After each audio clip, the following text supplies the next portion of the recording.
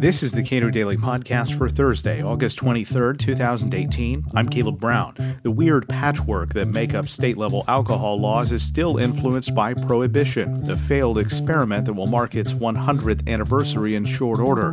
As we approach this unhappy anniversary, Jeremy Horpendahl, professor of economics at the University of Central Arkansas, describes the particularly ugly bootleggers and Baptist coalitions that form when counties are able to make the final decision about wet versus dry.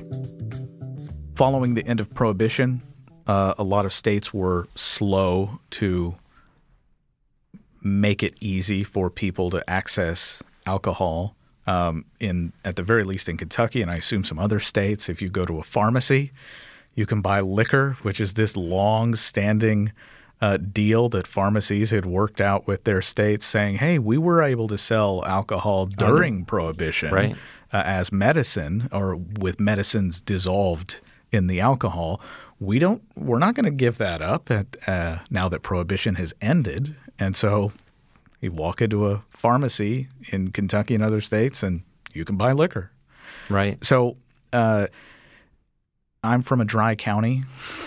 So am I. It's no longer a dry county. It's the county I grew up in was no longer a dry county, but it seems weird. And this place had a college campus right there. So you would think, wow, of all the pressures that would lead a county to say, we're gonna let you have beer and wine and liquor served at a restaurant. Oh my goodness, that would have been amazing for my parents when I was in high school, but.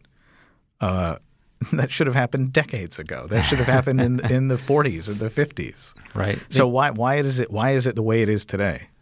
So it's different by state, but Arkansas, which is what I know the most about, did what a number of states did right after Prohibition, was they essentially let every county vote on it.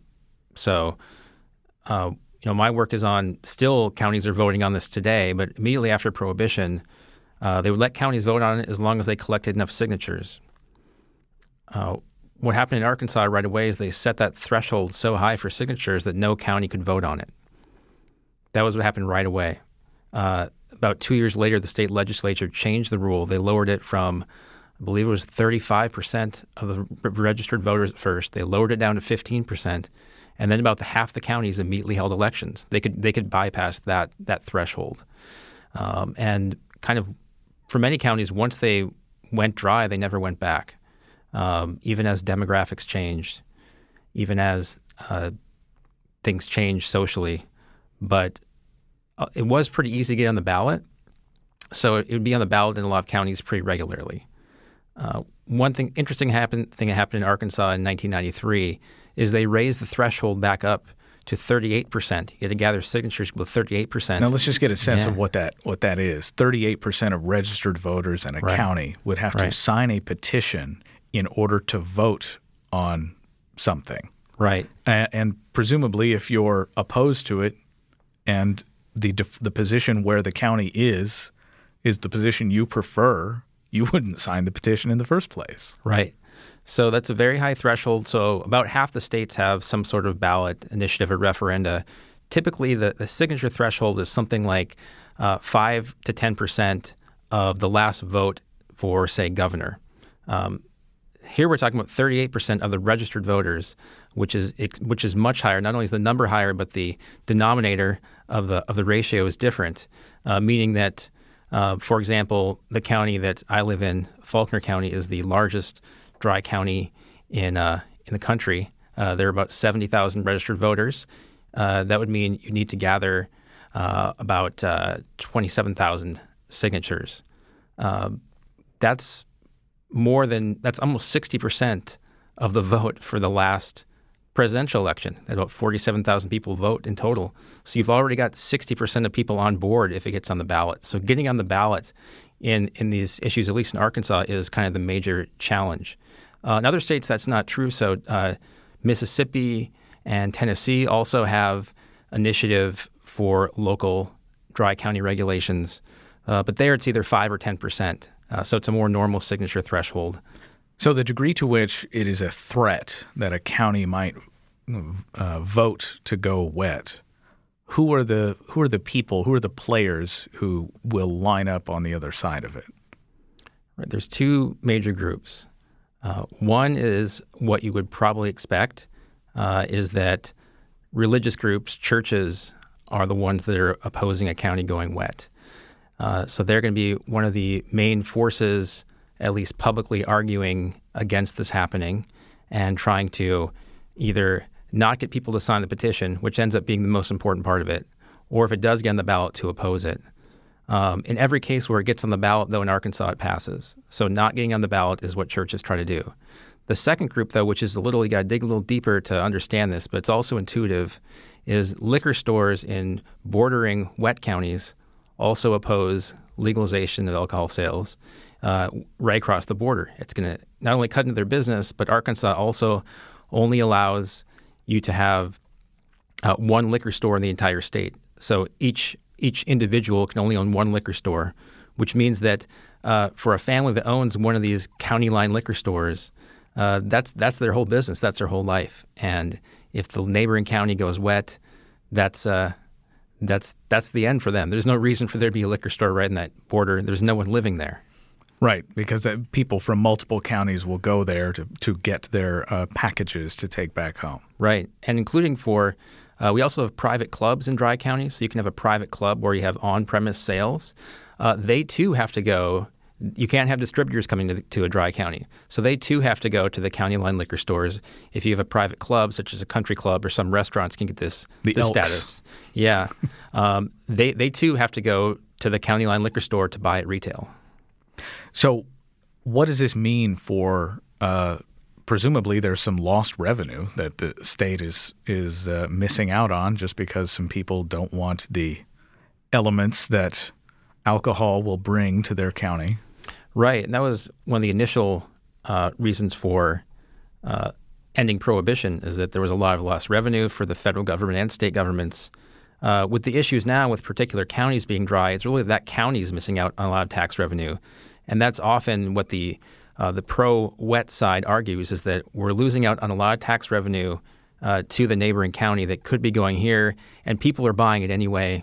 So we're not really stopping anyone. Plus, we're creating a budget issue for our own county. So yeah, they can't be prohibited from having alcohol in their homes. Right. There's no prohibition on consumption. So only to the extent it's really annoying might some people not get it, but generally people are getting it anyway. So after Colorado and Washington and since then other states have legalized cannabis for recreational purposes, Colorado said to the counties, you may make the decision about the option of whether or not you're going to allow this product to be sold in your county. So at the bottom line, yeah, maybe it's difficult to get more liquor or get access to beer and wine at a restaurant or that sort of thing. But what's wrong with having that control at the most local possible level? In some sense, I think it's not an issue, right? We want to have people having a say in what's going on in their community. But because you've imposed what you might call anti-democratic barriers to people having a say, making it very difficult for people to even vote on it, I think that's where the concern arises, especially when there are economic interests that do oppose legalization and that are fighting to keep these restrictions in place. It goes beyond what for most, allowing democratic control of some sort in any jurisdiction. This goes well beyond that. So it's not simply like if you want to raise the sales tax, I mean, that's very easy to get on the ballot. But if you want to make a county wet, that's very difficult.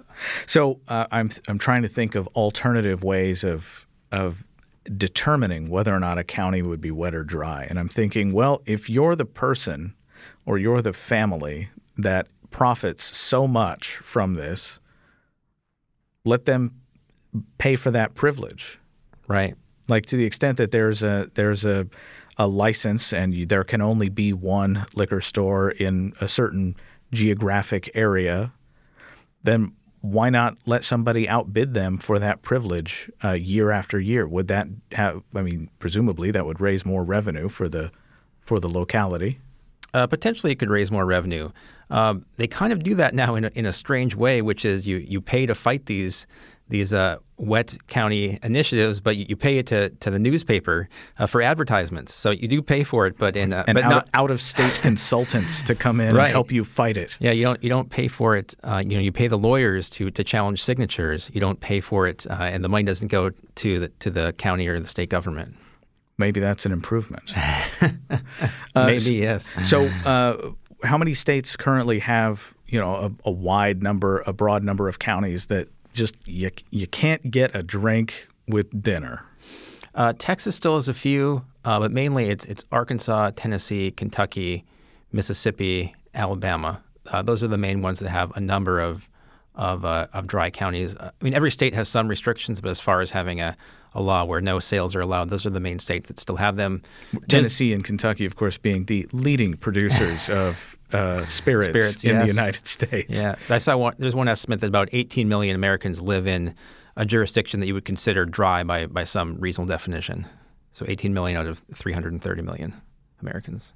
I think this is really interesting because, as I said earlier, a lot of issues are like this. So this is the framework we call Bootleggers and Baptists that Bruce Yandel first talked about in 1983.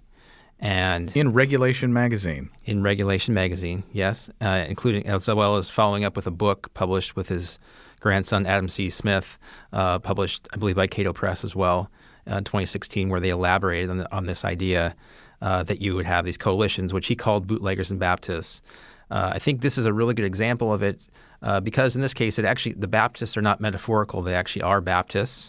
And the bootleggers they're not bootleggers in the sense that it's illegal, but they are alcohol sellers. So they're profiteers. It's almost a literal Bootleggers and Baptists.